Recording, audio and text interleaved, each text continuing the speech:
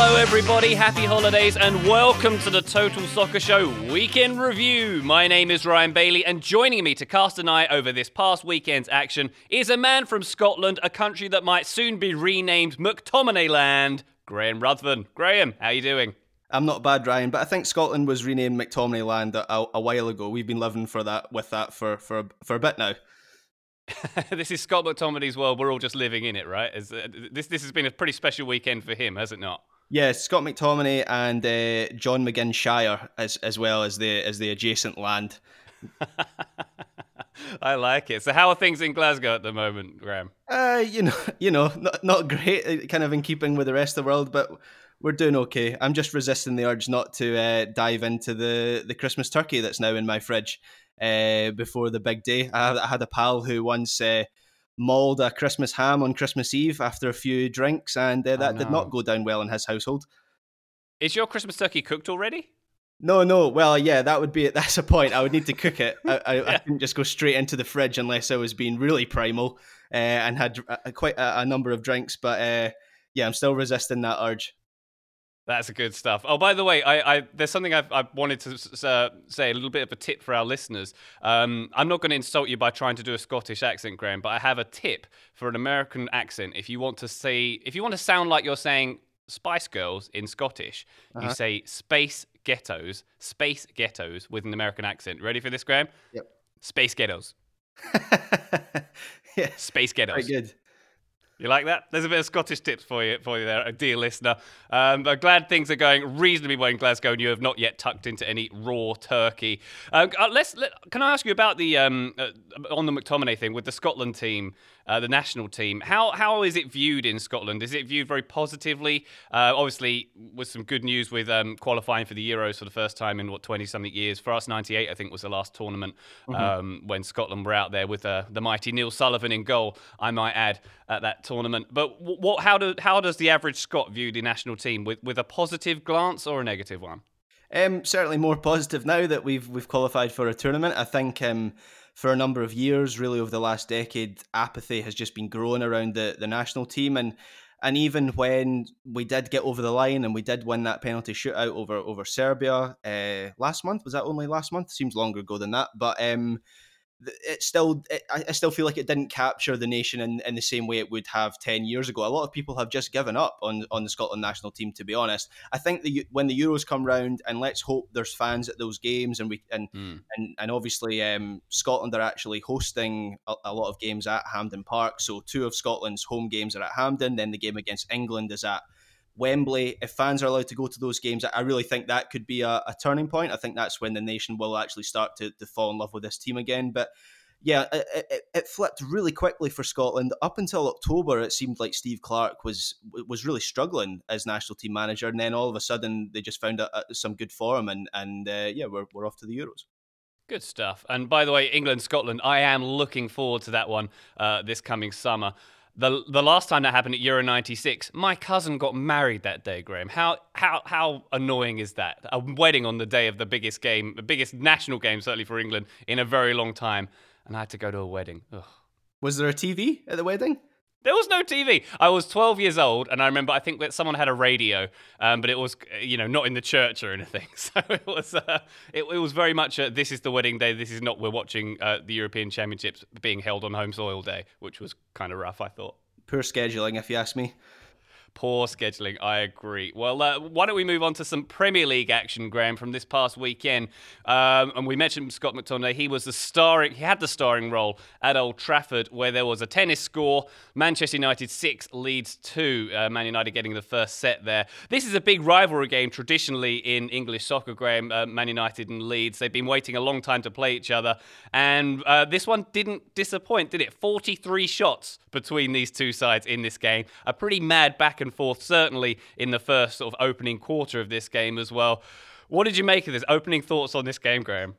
Oh, it was a brilliant game. I mean, what a stark contrast to the turgid Manchester derby that we had just a week before, where there was very few opportunities, neither team taking many risks, and really Manchester United and Leeds, that's all they did was take risks and create chances. I think I can't remember who it was, but someone said this game could have been 10-8, and you hear things like that a lot in football. This game could have been this scoreline, and you kind of go, yeah, okay, but it's not really how football works. Teams miss chances. This could have been 10-8 because both teams had about 20 great chances to score. Even if they'd missed a number of chances, this could have been something ridiculous like that. So a brilliant match to watch. 14 shots on target. I was reading up 14 shots on target from Manchester United was the most that they've had in a single match since Sir Alex Ferguson. So that tells you a lot about how creative they were, not just Leeds. I mean, we all know how Leeds play. I think there's a lot to admire about how it doesn't really matter what the scoreline is or the situation they're in. They play the same way. That has a downside as well. You saw in this match, but as a neutral watching this, it made for a fantastic spectacle. It really did, yeah. A real perfect game for the neutrals, as you say there, Graham. And I think that's you nailed it there with Leeds.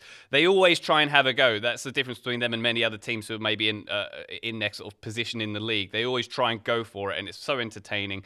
And they're so fit that the last 15 minutes of every game, they're still up for it. And as you mentioned there, they're 6-1 down at some point in this game, and they still look great. They've still got energy. They're still pressing like they're 1-0 down and chasing an equaliser. So that's really good to see. But also, full credit to Manchester United as well. As you mentioned, they got the first goal. They got two opening goals pretty early on in this game. If you came to this one late, you were unfortunate because it was 2-0 down after, 5 minutes or so. No trademark slow start for Manchester United here. It did seem like Leeds really played into their hands. Their style really suited Manchester United. Kind of like Paris Saint-Germain's style suited them in that, they were able to often pick the ball up in midfield from some sloppy mistakes there. When they went forward and there was a 3-on-3, United were afforded, like there wasn't much pressure on them, which is surprising, I thought, from a Bielsa side, certainly. And, it seemed like that was like the play that Manchester United had. They pick up a ball in midfield, they push forward, and then they try and find that nice cut through ball past the back line. That was what they kind of did over and over again, forcing the turnover and doing that. And they got at least a couple of goals out of that sort of technique as well. So that was good. And the curious thing, Graham, is how much praise Leeds got for losing by a 4-goal margin and conceding 6 goals. But it wasn't completely undue, was it? Because they did look brilliant. And even at half-time when they were, pretty what was the score at half-time? 4-1? 4-1, it still felt like it could be 4-4 or that it could be 5-4, didn't it? It still felt like it was on a knife edge at that point. It did. I saw a few Manchester United fans tweeting at that exact point at half-time saying, any other match, 4-1 up, you're thinking this is over, but this one still feels like it could swing back towards Leeds. Leeds, not just because of the way Leeds are, but also because of the way Manchester United are, especially at home this season.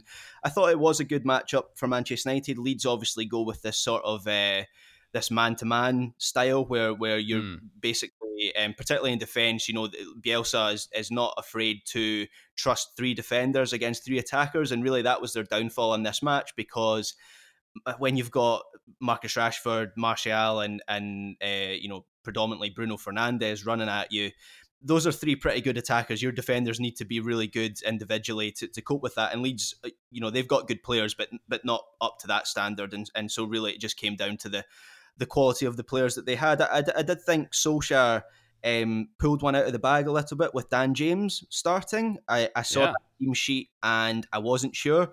I'm not sure on Dan James as a whole. He seems like a nice guy, nice young lad, wish him all the best, but I'm just not sure whether he's good enough for Manchester United. But he does bring something, and that something is pace.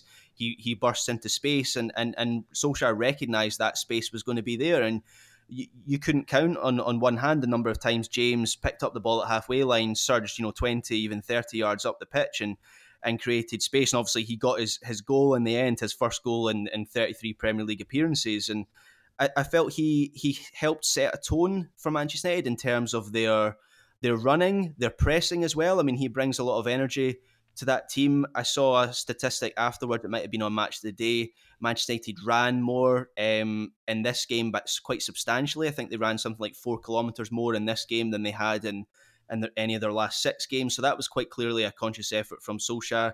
And really a sign of respect for Leeds. Solskjaer recognised he needed to do something different against Bielsa's team. They asked different questions of you. And while it was a good matchup, I think Solskjaer deserves credit for making that a good matchup for Manchester United. He leaned into that game and he trusted his players that they would be good enough to get the result that they did in the end. Yeah, definitely. And that's a good point on Daniel James. I think maybe for the whole of the midfield, I mean, even Fred, you could see marauding through. He looked like Zinedine Zidane at some point during this game when he was getting onto the edge of the box and just it was very impressive stuff. But were they flattered? Was Dan James and even Scott McTominay flattered a little bit by the amount of space that Leeds provided in midfield during the transition? It seemed like for all the quality that Leeds had in this game, they were killed on every counter attack. There was so much space and there was so little pressure when Manchester United were going through the middle third of the game of the pitch. They couldn't handle like a pretty decent passing game that Manchester United had going on as well. And it was the man-to-man thing you mentioned there, Graham, how when they're given the ball away so cheaply as they did quite a few times in midfield, that was where their problems came in. The first and the third goals were like direct midfield giveaways, if my memory serves me correct. I think it was Rafinha gave it away on the halfway line for McTominay to score his opening goal. The Paul Scholes goal, I'd like to call it. Am I right in thinking that I think he's got copyright on that kind of blasted low drive, that beautiful drive McTominay did? Scholes did that more than once, didn't he, Graham? Yeah, I think he did. It was a brilliant finish. I mean, there's an angle behind it which it kind of swerves away from the goalie. It's very little sort of backlift as well. It was a great finish. I actually have seen that a couple of times from McTominay. He does have that. Obviously, the last game I think it was a different sort of finish, but the last game with fans before lockdown I think was a Manchester derby where he scored from about 30 yards after an Ederson mistake. So he does have a shot in. And we were talking about the Scotland team there. He plays as a centre back for Scotland, which is a little bit frustrating because I actually think, as we saw in this game, he's really good going forward. He's for a big guy, and he seems to be getting taller. Is Scott McTominay getting taller? How old is he? Is he 22, 23? Is he still growing? Anyway, seems to be getting taller. Possible. But the point I was going to make was he's very good. The old cliche, good with the ball for a big man with the ball at his feet. He is that, and as a Scot, I'd quite like to see him maybe bring something in an attacking sense to our national team. We could maybe win the Euros if he's playing as a number 10. All right, slow down, Graham. Slow down. Calm down. But he was very good. And for that second goal particularly, I think when he made that really nice run through that Martial put the through ball for, and I think he sort of touched with his right foot and then finished with the left, or maybe it was left and right. But it was beautiful two-footed stuff. It was really, really nice. But it was the point I was getting to was that these midfield giveaways were the problem with Rafinha giving away for the first goal. I think it was Rodrigo gave away the ball in midfield for the third goal, Bruno's goal, which was a nice slammed in finish as well. That was some more sloppy midfield action there. And the fifth goal was interesting as well, the Dan James goal, actually. It was Wan-Bissaka. He played the ball in from the right channel into the midfield. It was like a sort of aerial ball into McTominay in the midfield. And I think the commentators actually said this on the US feed. Like, most teams wouldn't let you do that. They wouldn't let you find that space in the middle of the park like they did there. And the ball eventually ended up with Dan James, who nutmegged the keeper for that one. So for all Leeds' quality, they did have these issues with the space in the midfield, with the not being able to handle what Man United were providing with the passes. But I thought the big surprise to me, Graham, was the lack of pressure. The lack of pressure they were providing, particularly in the back line. Like with Liam Cooper for the first goal, when Bruno's got the ball on the edge of the box, he's just sitting off. He's giving him all the space in the world he wants to provide the ball to McTominay. And I think there are several other instances of that as well. And for a high-energy, high-pace, high-pressure side, it surprised me how they kind of sat back a little bit more than I expected in many phases of this game. Yeah, I do wonder how much that is down to... We've seen the last couple seasons around this time of year, Leeds drop off a little bit. It tends to happen after Christmas, really, but just maybe because of the level of the Premier League, or we've seen it a little bit earlier this season. Obviously, it's such a high-energy, high-intensity game that Leeds play under Bielsa that it seems to take a toll on their players. And actually, I wondered if last season Leeds got away with one a little bit with the lockdown period, obviously, where they had some time to recuperate, and by the time they came back after lockdown, they were able to get over the line. And I wonder if we're just seeing that from Leeds now, where their intensity is dropping off, not through any kind of change of game plan, but just through fading physicality, and especially at the moment where, I mean, they're playing at the weekend, playing midweek, then Boxing Day, then there's games on the 29th, then you're into the FA Cup game. So this is an issue it's not going to go away for Leeds. They do have a decent squad, but nothing, you wouldn't say that they've got players who can come in like for like players and do the same job. So it could be an issue for them. And it wouldn't surprise me if over the next few weeks, they actually start to drop off a little bit. That, I mean, we've seen it maybe already with poor results against Crystal Palace, and I know they beat Newcastle United 5-2 the other day. So you don't want to go too far, but even in that game they were quite open in that match. So it might be something that we see over Christmas and into the new year. Open but fun, Graham. Open but fun, I think is what we can say. But it is impressive how we're treating Leeds essentially as equals to Manchester United when they come to Old Trafford. And we know, as I say, this rivalry went back a long way, but they really have earned their spot in this league this year. Certainly, maybe a lot more than the other promoted teams. And it does feel like they're going to be pretty safe and at least a going concern in the Premier League for another season or two, doesn't it? Yeah, definitely. I don't think they're at risk of relegation. I do think, I mean, not that you get some people on Twitter, you know how it is on Twitter, very, very quick place for people to be called frauds, as old Twitter.com. And you get a certain faction that want to label Bielsa as a fraud. Look, before I make the point I make, I'm not going anywhere close to that. He has invigorated Leeds as a city, not just as the team. He's the fans have a real connection with that team. He got them out of the Championship after 16 years. They play magnificent football that the fans love. However, Leeds under this ownership are a really ambitious club. They want to do what Wolves have done. They've even spoken about like what Tottenham have done. They are a big club, Leeds, of course, traditionally, and I do wonder whether it might actually take someone else for them to take them that next stage, because even though Bielsa's football is hugely entertaining, it's not always winning football. I think they would struggle even with a squad that was capable of a top six finish. I think with Bielsa, you might struggle for it to actually get that over the line, and that's where I think Leeds, not talking this season, maybe not even next season, but if they want to achieve their ambitions, then it might not be with Bielsa in charge. Oh my gosh, Graham. Can't say anything against Marcelo Bielsa. That's against the rules of soccer, isn't it? Yeah, I know. Sorry if there's any South Americans listening. I'm sorry. So close to Maradona as well. I get your point, though. I get your point. And, Leeds are they're a big club, lest we forget. They have had much success in their history, even as close as, 2000 when they got into the Champions League semi-final. They kind of bet the house and put themselves in a very financially precarious position back then. So hopefully they're a bit more stable this time around. But they are a team who want to be among the upper echelon. And I think they've certainly got designs on that, as you say. Before we leave this game, though, Graham, Manchester United now left in third place in the table. We've got Liverpool on top, Leicester in second, Man United in third at the moment. How do you feel? I mean, it feels like I feel like I'm always on a Solskjaer roller coaster. Of 1 week we're praising him, the next week when they face a less expansive opposition and we're criticising him and saying the Ollie out hashtag starts on that old Twitter.com once again. Where should we position this Manchester United team under Solskjaer in our thoughts, do you think? Yeah, I have to say I am a little bit of a Solskjaer apologist. I do tend to go against the grain of the extremism and the hysteria that you tend to get against Solskjaer. I think a large part of that is down to the fact that Mauricio Pochettino is out of work at the moment, and he seems like he'd be a good fit for that job, and he'd maybe want that job. I think the best thing for Solskjaer might be actually if he gets a job at somewhere like a PSG, and then he can maybe focus on Manchester United and have a little bit more time.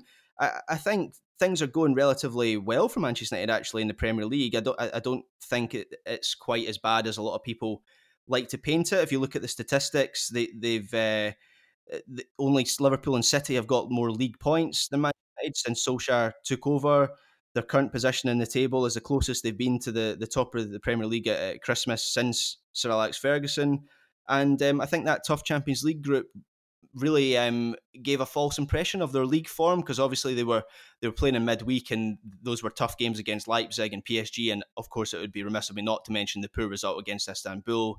But in the league they've been going well for a wee while, and actually I think this is a good time now for Manchester United to press on, and you look season on season, I think Manchester United are improving. Do I think Solskjaer can win a title with Manchester United? I have my doubts.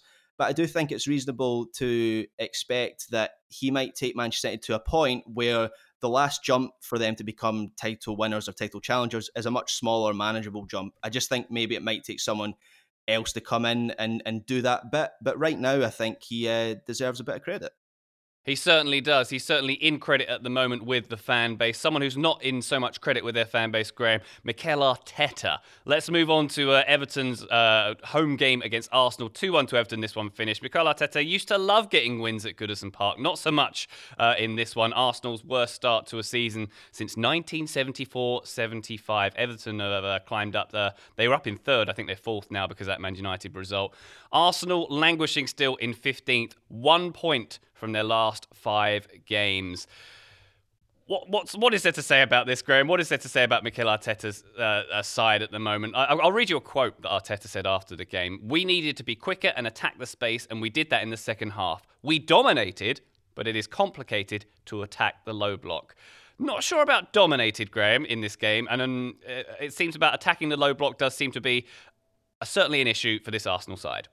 Yeah, I mean, if Mikel Arteta believes his team are dominating games, I think he's been beamed in from 2010 when possession stats seem to be the be-all and end-all. We've moved on from that, Mikel. You know, you need to do something with the ball, and dominance isn't just keeping it comfortably in midfield. I mean, Arsenal are really I'm trying not to go overboard because you just think they'll get out of trouble. But you look at the statistics and the numbers behind Arsenal's current form. And I think I might have said this before in this podcast. Normally with a big team, if they're down in the bottom half, you look at the statistics and you see something that suggests there will be a correction in form coming.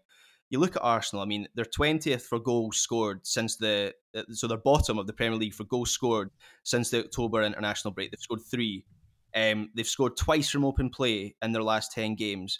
They've created 21 big chances this season, which puts them 15th in the league, which I think is exactly where they are in the actual table. So that tells you quite a lot. They're 19th for shots on target over the whole season. They're 20th for shooting accuracy and also for shot conversion. So where is the correction coming from? To me, it looks like Arsenal are getting exactly what they deserve. And Arteta, everything he says suggests to me that he doesn't get it. He doesn't get it. I expected much more from him. Much more from him. You know, he highly rated in the game, worked under Guardiola. I mean, I don't know if you've seen this today. There's a quote bouncing around Twitter where he says, just bear with me a little bit with this. When you look at the perspective of how we are losing football matches and how we are where we are, it's pretty incredible. Last year, we won the game against Everton at home with a 25% chance of winning. You win 3-2. Last weekend, it was a 67% chance of winning any game in Premier League history and a 9% chance of losing, and you lose. 3% against Burnley, and you lose. 7% against Spurs, and you lose. Don't talk about probability of winning games when you're 15th in the league. You know, there are managers who can get away with talking about deep statistics and XG. Don't mention any of this at the moment, Mikel Arteta, because whatever is going on, this is a sustained run of form. We're not 3-4 games into the season now. We're 13, 14 games into the season? Christmas is this week. You need to start coming up with answers. I think Arsenal fans expected much more. I know Edu has come out recently and said that they still back him, they still believe him. I feel like surely that their faith is wavering as well, because this is so bad. This is Arsenal's worst start to league season since 1974-75. I don't see where the answers are coming from.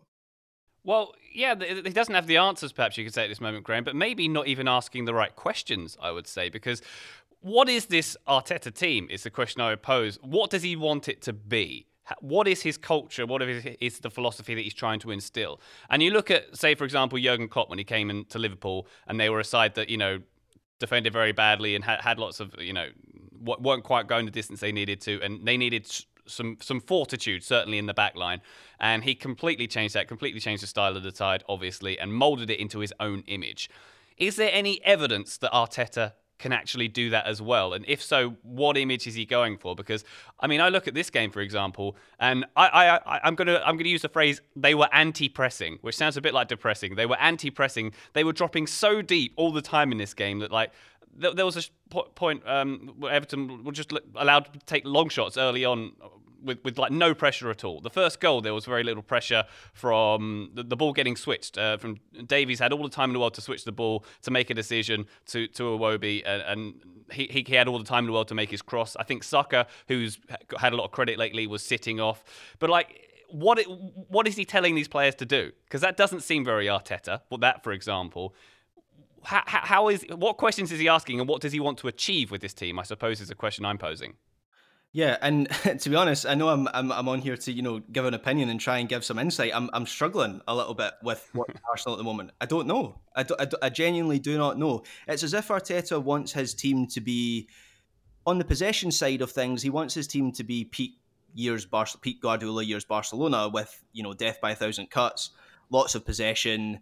I was going to say quick passing, but a lot of the time it's not quick passing.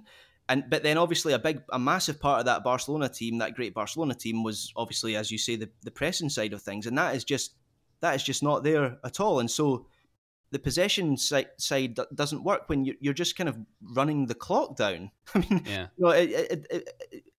It works if you have the ball for 80 minutes of the 90 minutes, but Arsenal don't have that. They're just wasting the time that they do have the ball. And I just see a team that doesn't look well coached. They're not fighting for the manager either. I mean, we've talked about Solskjaer's faults as a manager, but at least it seems like when his team have dips, the team comes out and fights for him. I don't see that from Arsenal. Nicolas Pepe being a prime example. I know he scored the equaliser from the penalty spot, but other than that, what did he offer? He was up against Ben Godfrey, who is a right-sided defender by trade.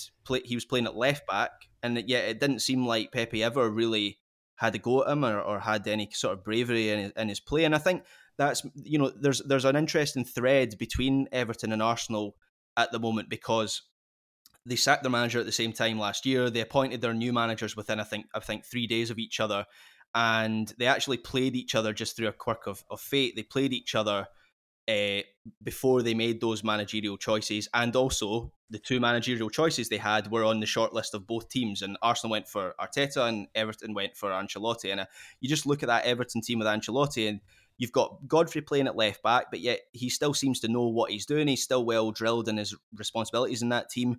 And you've got Tom Davies in central midfield. Obviously, Alain's out at the moment through injury, but yet the structure of the team's still there. The feel of the team is still, right. Sigurdsson obviously playing in the James role as well. And yet you Arsenal, and you just don't see any of that coaching. You don't see any of that consistency in culture, in tactics, and just attitude. That's really worrying, I think. That is worrying. That's an interesting point about that sliding doors moment when those managers were fired as well. Very interesting there. But to be fair to Arsenal, they didn't have a full-strength side here. They had Ceballos and El Neni in the middle of the park. Partey wasn't here. Aubameyang wasn't up top. They had a front line of Pepe, as you mentioned, and Nketiah and Willian. Oh, boy. And I think they did respond quite well when they went a goal down. They forced at least one or two good saves out of Pickford, and I think David Luiz hit the post at one point. But still, just not good enough. No confidence, no creativity, very sloppy, lots of misplaced passes going on. Just, I don't know, it seems unbefitting of Arsenal. And also, I think there was some bad discipline here. We've seen some poor discipline from this side. There's been quite a theme under Arteta. We know he's got the most red cards in. I think 7 red cards under Arteta they've got, which is more than any other team in that time. And I think Willock had a sort of nasty lunge that looked quite bad at one point. And they do look like they're on the edge of getting more red cards at any given point as well. Just not a good time for Arsenal at all, but a good time for Everton, of course, who started the season very well and who are looking quite healthy in their league position at the moment. We had Yerry Mina looking excellent in this game. It was like the World Cup all over again with that really good header from a corner. Dominic Calvert-Lewin was on great form in this game. Ben Godfrey, as you mentioned, was excellent. Decore was great. And their system worked very well. That low block that Arteta was complaining about worked very well. I thought, Mina and Keane in the back line were just superb in this game. So they've certainly, it seems like they're the horse to back at the moment in terms of who's going to finish high. That's not a very intelligent thing to say because Arsenal were in 15th. But what do you think about Everton as a top 4 contender, Graham? Do you think they've got what it takes to go the distance? Because obviously we saw them start very strong in this league campaign and fall off a little bit, but it seems like they're quite sturdy at the moment. Yeah, I think I certainly fancy them as top 4 contenders. I think they'll probably finish. It's a strange season, so things can happen, and this will maybe look foolish if they drop off drastically in the second half of the season. But I would predict they'll certainly finish in the top 6. I think they've got enough about them. I actually think this was one of their more arguably their most encouraging performance and result of the season so far, just because when they dropped off, it was because they had injuries to James and a couple others. Decore, was he injured for a little bit as well? I can't remember. Alan's obviously still out injured, but it felt like maybe their squad depth wasn't there. But this game, as I mentioned previously, Luka Dean is missing, Alan's missing, James Rodriguez is missing. So, you'd say maybe 3 of their best 5 players, if you're counting maybe Richarlison and Calvert-Lewin as the other 2. And yet there's as I said earlier, I'm kind of repeating myself a little bit, but the shape is consistent, the approach is fairly consistent. And that to me is the sign of a well-coached team and a good attitude in that dressing room. And I was reading about how David Ancelotti, who is Carlo's son, has a very hands-on role on the training ground. He's 31 years old, which makes me feel like I've achieved absolutely zero. I mean, I've still got 2 years on that, but I'm pretty sure I'm not going to be an Everton, a Premier League assistant manager by the time I'm 31. But yeah, I think he's the youngest assistant in the Premier League. He worked with Ancelotti at Bayern and Napoli, and he seems to be quite a key part of that coaching setup. So you wonder how much of that culture is down to him. I mean, the most I do for my dad is like sort out a problem with his phone, or playlist for him. But yeah, a well-coached team to round up, a well-coached team, and I think it's that structure, not just the players that they have, and they have good players. I think that's really their main asset, actually, if they're going to finish in the top 4. A couple of years ago, Graham, I followed Bayern Munich around on their US tour, and I got to Chicago, and I was sitting in the lobby of the hotel Bayern was staying at, and on the table opposite me, Carlo Ancelotti and what I believe was David Ancelotti sitting at the table, both looking like the most Italian men you've ever seen, sort of dressed very Italian, cross-legged, sipping from very tiny China cups. It was a wonderful scene to behold, but don't feel too bad about not being an assistant manager at your age and having achieved nothing, because bear in mind, your dad isn't Carlo Ancelotti. There might be some certain advantages that David got from that relationship, so don't feel too bad about that one. Yeah, if I'd had nepotism on my side, maybe I might have been there. Definitely so. Well, certainly it's happy families on Merseyside at the moment, with Everton doing so well and Liverpool getting a pretty good win at Selhurst Park, 7-0 against Crystal Palace at the weekend. Oh, by the way, before we move on from this game, one more thing I saw on the internet, Graham, which is a dangerous way to start a sentence, but do you think there's any merit to the logic that a lack of fans at the moment is saving Arteta, is keeping him in a job? Because if Arsenal were playing certainly their home games in front of a full stadium, and the directors and the powers that be were seeing the reactions of the fans live in person, that it might be a bit more visceral and a bit more, the hand might have been forced a little bit more. Do you think there's any logic to that? It kind of makes sense in my head. Yep, I think that makes sense. I think the fans played a big role in the Wenger out movement, which Arsenal fans maybe might not want to be reminded of right now, given how the club has gone since then. But I think that was a big turning point where you have the Arsenal fan TV section of the support, and they were Wenger out for a number of years, but you still felt like Wenger had the support in the stadium. And then that last season, it turned, and I think that was a big part of Arsenal actually making a decision on that. So yeah, I think there's some logic in that. I think that the stadium support is often a better gauge of the true sentiment of a fan base, rather than, I know it's only 60,000 people in Arsenal's case, but somehow it's a better prism to view fan opinion through than social media, even though there's more people on social media to bring out more extreme views. So I think if the stadium had turned, then yeah, it's potentially that might have been a factor in Arteta already losing his job by now, or at least being on the brink. And it still feels like Arsenal are a little way off from actually handing him his jotters. Yeah, maybe so. Maybe by the time we've recorded and put this out, there will be different news to that effect. We just don't know. It's a crazy season, Graham. And speaking of a crazy season, we've got plenty more games we're going to talk about. A couple more games we're going to talk about very shortly, including Tottenham's trip to Leicester. No, that was a home game, wasn't it? and Leverkusen taking on Bayern Munich. We'll do that very shortly. But first, a quick message from our sponsors of today's show.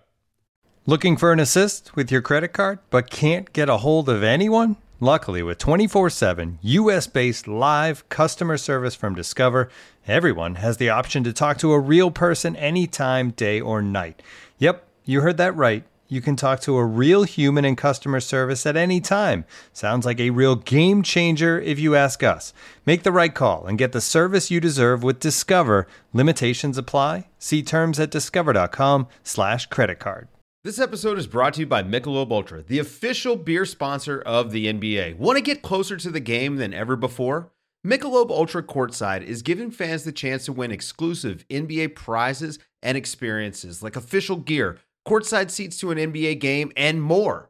Head over to MichelobUltra.com/courtside to learn more. Hey folks, this is Taylor from the Total Soccer Show, reminding you that we are inching ever closer to the start of the summer transfer window, which means there are teams that will buy and sell their players early, there are teams that will leave that business very late, and there are teams that will operate in between. But no matter what, it's going to be a chaotic situation. There's going to be offers coming through willy-nilly. There's going to be transactions to be tracked and processed and make sure that enough money is there. There's going to be probably angry clubs calling to complain. There are many things to deal with, and unfortunately for those clubs, there is no sort of business tool that makes things easier, makes transactions simpler, gets the business done efficiently and effectively. But for the small businesses around the globe, there is such a service, Shopify. Shopify is the global commerce platform that helps you sell at every stage of your business, from the launch your online shop stage to the first real-life store stage, all the way to the did we just hit 1 million orders stage. Shopify is there to help you grow. Whether you're auctioning autographed apparel or selling sleek kits, Shopify helps you sell everywhere. From their all-in-one e-commerce platform to their in-person POS system, wherever and whatever you're selling, Shopify's got you covered. Shopify helps turn browsers into buyers with the internet's best converting checkout, up to 36% better compared to other leading commerce platforms. And you can sell more with less effort thanks to Shopify Magic, your AI-powered all-star. And I really appreciate that about Shopify. No matter how big you are, no matter how fast you want to grow, Shopify gives you everything you need to take control and take your business to the next level. Shopify powers 10% of all e-commerce in the United States, and Shopify's the global force behind Allbirds, Rothy's, Brooklinen, and millions of other entrepreneurs of every size across 175 countries. That's as many countries as will be selling players in the transfer window this summer. Plus, Shopify's extensive help resources are there to support your success every step of the way, because businesses that grow with Shopify. Sign up for a $1 per month trial period at shopify.com/TSS, all lowercase. Go to shopify.com/TSS now to grow your business no matter what stage you're in. Shopify.com/TSS. Today's episode is brought to you by our old friends, Mack Weldon. Wouldn't it be nice if we could have things both ways, like a 0-calorie cheeseburger, internet ads in March that weren't just reminders to do your taxes, a dog that never needs walking after midnight when it's cold, a Manchester United that is consistently good instead of their current scattershot approach? Well, we tend to think of clothing as an either-or situation as well. People think looking sharp means starchy Oxfords and stiff chinos rather than effortless comfort. But it's possible to have it both ways. Mack Weldon makes timeless apparel with modern performance fabrics for guys who want to look and feel sharp without sacrificing comfort. From their light-as-air underwear to innovative anti-odor tees and versatile yet comfortable pants, Mack Weldon has a full range of clothes that never go out of style. I got a few things recently, including a long-sleeve polo, which I love, maybe the most comfortable t-shirt, which I also love, and my new favorite sweatpants, the Ace sweatpant. It's exactly what I described above, comfort and versatile, but still stylish. It's the type of sweatpant I can wear to pick up my kids from daycare and not think, I'm now wearing sweatpants in public, the other parents will judge me. Now I just think, judge away, nerds, because you will never be this comfortable unless you're also wearing a pair, in which case, high five.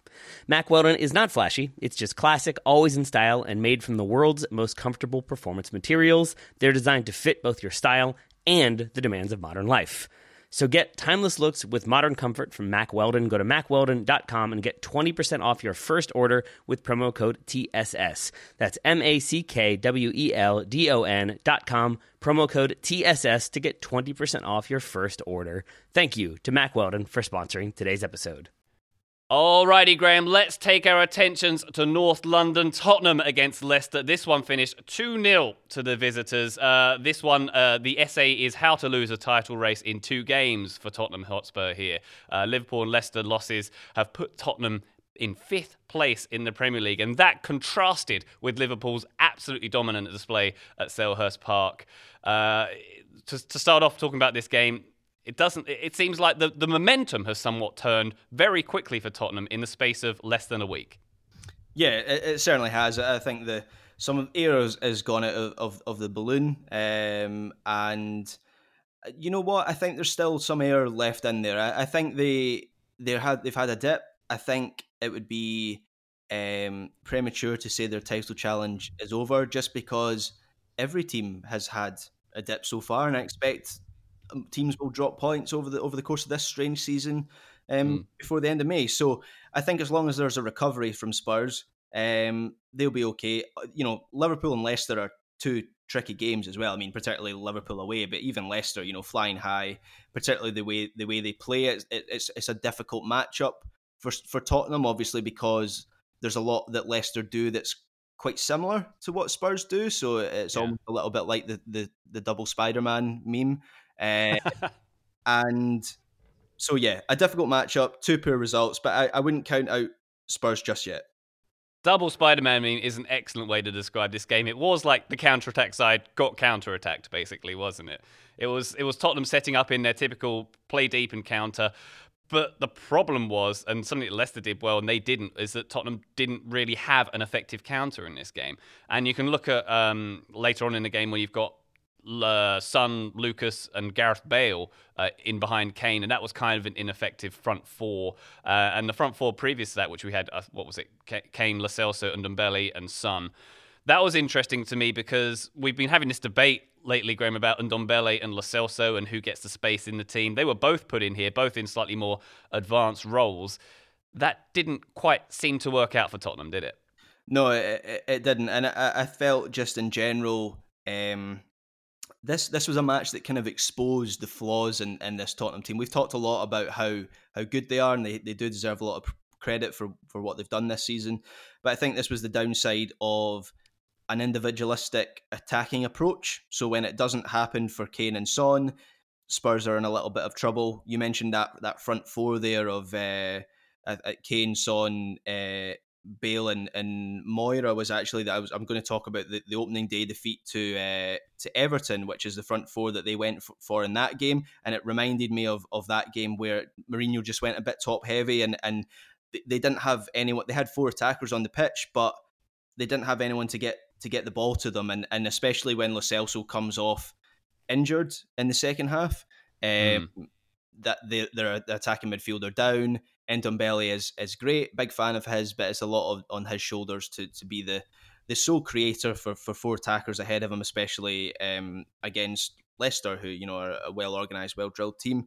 And I think this was a match that maybe exposed the illusion of Spurs' squad depth. So on paper, they do actually have some good depth. Obviously the big name is Gareth Bale, Carlos Vinicius. But as I say, when Lo Celso went off, they didn't have another attacking midfielder to bring on. Of course, they do have another high-quality attacking midfielder who could have come on, but he wasn't named in the 9 substitutes that Jose Mourinho had for this game, a certain Dele Alli. The number of subs increased for this Premier League weekend, and Dele Alli still can't get on the bench for Spurs. So that doesn't bode well for him, you'd say, under Mourinho. Goodness me, I'd completely forgotten about Dele Alli. That's crazy. You're quite right there. And it was unfortunate timing with Ndombele being subbed off and then Lo Celso getting injured shortly thereafter. So things didn't quite go Tottenham's way there. But it just seems like, the counter wasn't there. They don't move the ball quite as well as the other big teams, and they couldn't quite get away with it against the Leicester side, who were very, very well prepared in this game. And they just ended up sort of lumping crosses into those attacking players in the front and to Harry Kane. It just didn't work out for them there. And also we got to talk about the defence, because Serge Aurier doing Serge Aurier things, giving away the penalty there. A pretty ridiculous barge with Aurier reverting to type almost there. With a style Mourinho's style depends so much on defensive discipline. It's pretty unacceptable to have Aurier doing that. And of course, this quote has been floating around everywhere, Graham, from Jose Mourinho in the Amazon documentary. He's saying to Aurier, I am scared of you as a marker because you are capable of giving a poop penalty with VAR. I've censored that quote there a little bit. But basically foretelling what happened in this match. And I remember the glare that Aurier gave Mourinho at the time in that documentary. Very much justified at this point, but yeah, a bit of a shame for the back line here as well, and also with not much that Alderweireld could have done about the own goal. We didn't know it was happening, but and Jamie Vardy did very well getting on that Albrighton cross. Jamie Vardy's movement in the box just showing what a quality striker he is for that, but just not good enough from Tottenham in many areas of the field, was it? No, and that Aurier quote from that's one of the best bits of there's a lot of good bits in that documentary, but that is one of the best bits. And to be honest, you say, foretelling what happened, that quote was also given in hindsight of, Serge Aurier has done this a number of times. I'm actually surprised.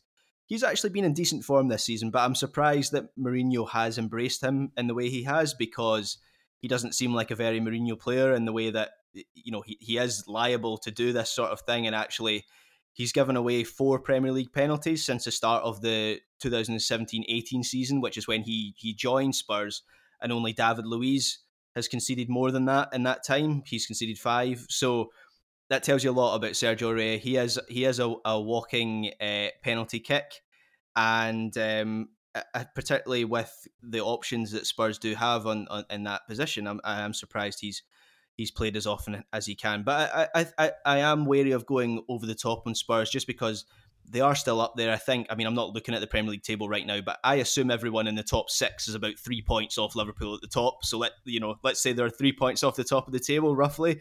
And they've had 2 difficult games. I think also you need to give Leicester a bit of credit as well. They are a good team. This isn't a disgrace to lose to this Leicester team. Obviously, there's no fans in the stadiums as well, so there's less of a benefit to it being a home game. I think Spurs will still be up there come the end of the season. Definitely so. And for the record, Tottenham in 5th are 6 points behind Liverpool with 31 points at the moment. But that doesn't mean much. That's 2 games in this crazy, crazy season, which will have a lot more turning points for sure, with teams probably due another dip with the fixture pile-up that is going to be coming soon. But you're right to credit Leicester there. But Jamie Vardy said after this game, they came with a specific game plan. They executed it very, very well. They got forward in big numbers.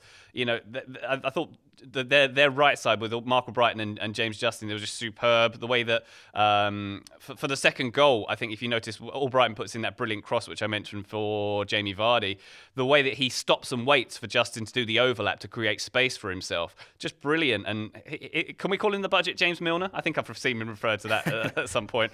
He is good at those. He did sort of a very nasty challenge on Harry Kane, I seem to remember at one point in this game. But Albrighton deserves credit. He was very good at getting the ball into the box for them, wasn't he? He was, and Albrighton is a strange one.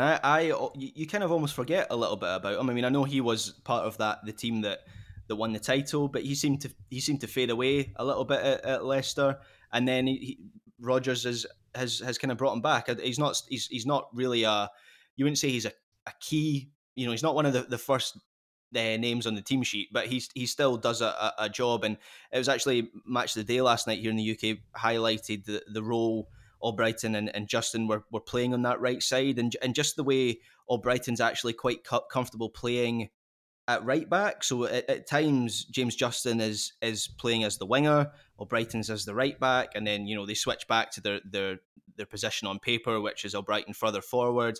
And it just felt like they tag teamed Son, not just in terms of doubling up, but just making sure that they were never exposed, that the space was always covered, which of course against Spurs this season is really important, and is something that other teams haven't done.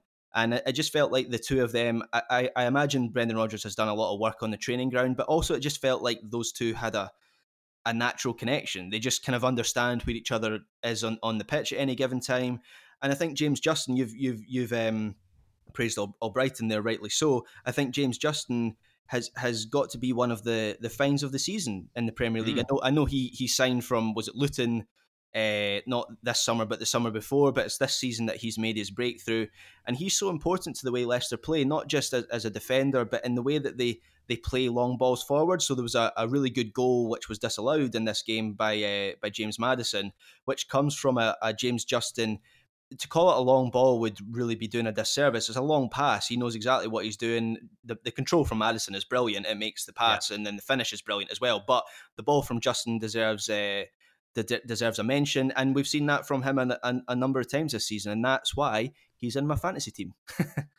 Very good. Well, if that was my team, Wimbledon, doing that pass, it would be called Route 1 and would be called cynical. But I think you're right there. It was perfectly placed, that ball, for Maddison, who I think we can agree was robbed by VAR for that goal. It was a wonderful finish. The way that he managed to find the space between Dyer and Alderweireld as well, who offered him lots of space, let's be fair. But yeah, a shame that Maddison didn't get that one. And I think he had a funny Instagram post afterwards where he talked about, I've been robbed by VAR because my armpit hair was offside, which I thought was quite amusing. But yeah, all credit to Leicester in this one. And one other thing I'll say is Ndidi and Tielemans I thought were really good. We talk about maybe Ndombele and Højbjerg and Sissoko, maybe even Lo Celso not being as effective as they could have been in this game. I think that middle two for Leicester, particularly Ndidi, just kept them under wraps in this game as well. Just really, really good stuff from them, and there's a reason why Leicester are so high. Though they're second in the Premier League at the moment. I think we can't rule them out. And I'm tempted to float the top 4 question again to you, Graham, but I know it's a bit meaningless because hey, there's probably 7 teams who could finish in the top 4 at the moment. But let's give credit where credit's due to Leicester for this performance once again. Yeah, and this is a sustained period of success from them. This is not a fluke. Brendan Rodgers, obviously last season they were in the top 4 until the last 2 games of the season where they just fell short. I think this is the first time in their history that at Christmas in 2 successive seasons they've been in the top 2. So that tells you about how they're starting seasons, certainly. You do worry maybe the second half of the season slide may happen again. It's quite similar to Leeds in a sense. That it's quite a high intensity, high tempo game, so maybe towards the end of the season they start to get quite weary. But yeah, you're right to. I thought Ndidi and Tielemans in particular. I know Ndidi in this game was maybe the more impressive of the two, but Tielemans is such an excellent technician that I think he could be a first team starter for pretty much any team in the Premier League, and I do mean that. Liverpool, City, United, Chelsea. I think he would improve any of those sides, and for Leicester to have him is such a big thing for them. Definitely so. And one more shout out I'll give to the other fullback was Castagna coming back into the team as well. My fantasy team thanks him for his return as well. All right, Graham, let's move on to one last game here. We're going to go to the continent. Before we do that, I'll give a shout out to Milan, by the way, who I believe Rafael Leao scored the fastest ever goal in the top 5 leagues in Milan's 2-1 win at Sassuolo. Just 6 seconds. I don't know if you saw this. If you haven't seen this, guys, check it out. Go and watch a replay of it. It's pretty impressive how they managed to. The way they kick off is like, we're going to try and score right now. It's quite amusing. You don't often see them going forward with that much gusto, do you, Graham? No, it made me wonder why you don't see that more often. I mean, I know you've got 11 players between the halfway line and the goal, but if I try and apply some logic to this, when you kick off a football game, you're already halfway up the pitch and you've got a lot of kind of players behind you to back you up, and then you've got an unsettled team that maybe aren't expecting it. Now, this was obviously a bit of an exception. You'd expect Sassuolo to do a bit better, but it did make me wonder, like, is this something, how now you see players doing the plank behind the free kick wall because someone did that once and it worked, and now so everyone does that. I wonder if we might see this starting to become a thing, just a charge from the halfway line at kickoff. I really hope we do, because it reminds me of my rec league games when my team's 5-0 down, we end up just shooting from kickoff all the time just to try and pull one back because everyone's very frustrated. This isn't the same thing, but very exciting to see that kind of thing. And Milan, top of the league without Zlatan involved in this game, who we've been told is 90% of that team. So make of that what you will. But the game we're going to focus on, Graham, is over in the Bundesliga, top of the table clash between Bayer Leverkusen and Bayern Munich. Bayern Munich pulling off a 2-1 win with a late goal from who else but Robert Lewandowski. There's this concept they talk about in Germany, Graham, called Bayern-Dussel, which is kind of like Fergie time equivalent in that Manchester United had back in the day. Bayern-Dussel means sort of Bayern luck, getting very fortunate things to happen later in games to turn them to their favour. And we can combine that with a new phrase to me, Neverkusen. Neverkusen being a team who tend to choke when they are in first position in the table. They switch places with Bayern Munich after this game. So a combination of those two things seems to have resulted in a 2-1 win for Bayern, which may not necessarily reflect the who deserves the points in this one, Graham. No, I thought Bayer Leverkusen were really good in this game. They certainly deserved a point. The way they went toe-to-toe with Bayern, I think they deserve a lot of credit for that. I think had it not been for the couple mistakes for the goal, they might well have won this match. And it does. I know it was Leverkusen, and you've spoken about Neverkusen there, and their lack of luck or just lack of conviction in being able to get over the line. But it did also raise for me a wider point about the Bundesliga, because the chances there this season for someone to really challenge Bayern Munich, they've not been up to the standard of last season. Their vulnerabilities seem to be a little bit more exposed, or at least teams seem to be aware of those vulnerabilities a bit more. And before this match, you had Leipzig drawing. They could have gone top of the table had they won their match, but they drew at home to Cologne. Leverkusen, they had a lot of this match. They could have won this at home. They could have really tightened their grip on the top of the table, built a bit of an advantage, and they end up losing this match. It just seems to me like the analogy that comes to mind is that game Fall Guys that apparently all the kids are playing these days, and all those little characters falling over each other and bashing into each other. That is every other team in the Bundesliga apart from Bayern Munich, just tripping over each other, trying to get to the top spot and really just getting in each other's way. I wish one team would really, obviously Dortmund are without a long-term manager at the moment. Leipzig, I think, have the quality, but just slip up every time. It seems like they can press home an advantage, and then Leverkusen doing this, with the two mistakes, which I think you'll probably talk about.